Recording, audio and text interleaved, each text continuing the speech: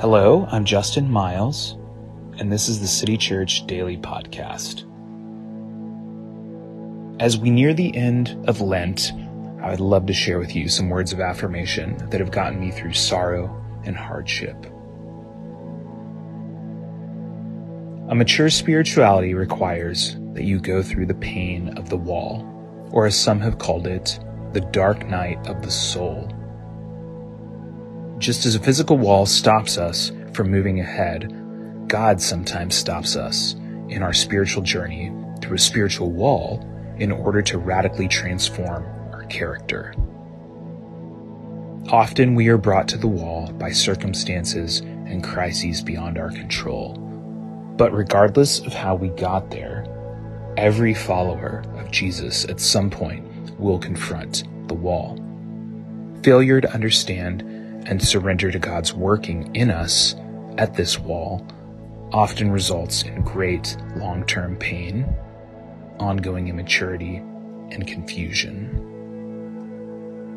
But receiving the gift of God in the wall will transform our lives forever. This is a passage from Genesis 12. The Lord had said to Abram, "Go from your country, your people, and your father's household to the land I will show you.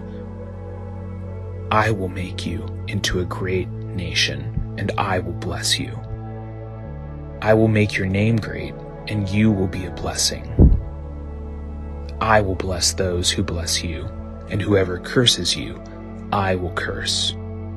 And all the peoples on earth will be blessed through you."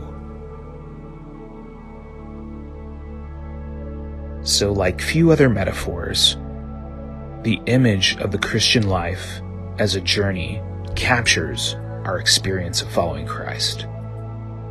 If you have ever had the privilege to do a lot of travel, you know that these journeys involve movement, action, stops and starts, detours, delays, and trips into the unknown.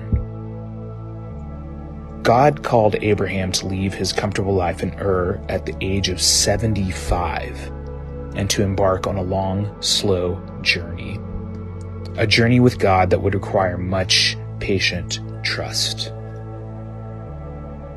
On the subject of patient trust, the writer Pierre Teilhard de Chardin writes, "Above all, trust in the slow work of God. We are quite naturally impatient in everything to reach the end without delay. We should like to skip the intermediate stages. We are impatient of being on the way to something unknown, something new. And yet, it is the law of all progress that it is made by passing through some stages of instability, and that it may take a very long time. And so I think it is with you, your ideas mature gradually. Let them grow. Let them shape themselves without undue haste. Don't try to force them on, as though you could be today what time, that is to say, grace and circumstances acting on your own goodwill, will make of you tomorrow. Only God could say what this new spirit gradually forming within you will be. Give our Lord the benefit of believing that His hand is leading you, and accept the anxiety of the feeling yourself in suspense and incomplete."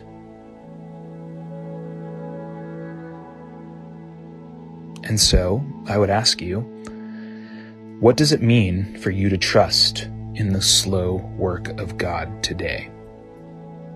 Not tomorrow, not next week, but today, these next 24 hours. What does it mean to trust in His work?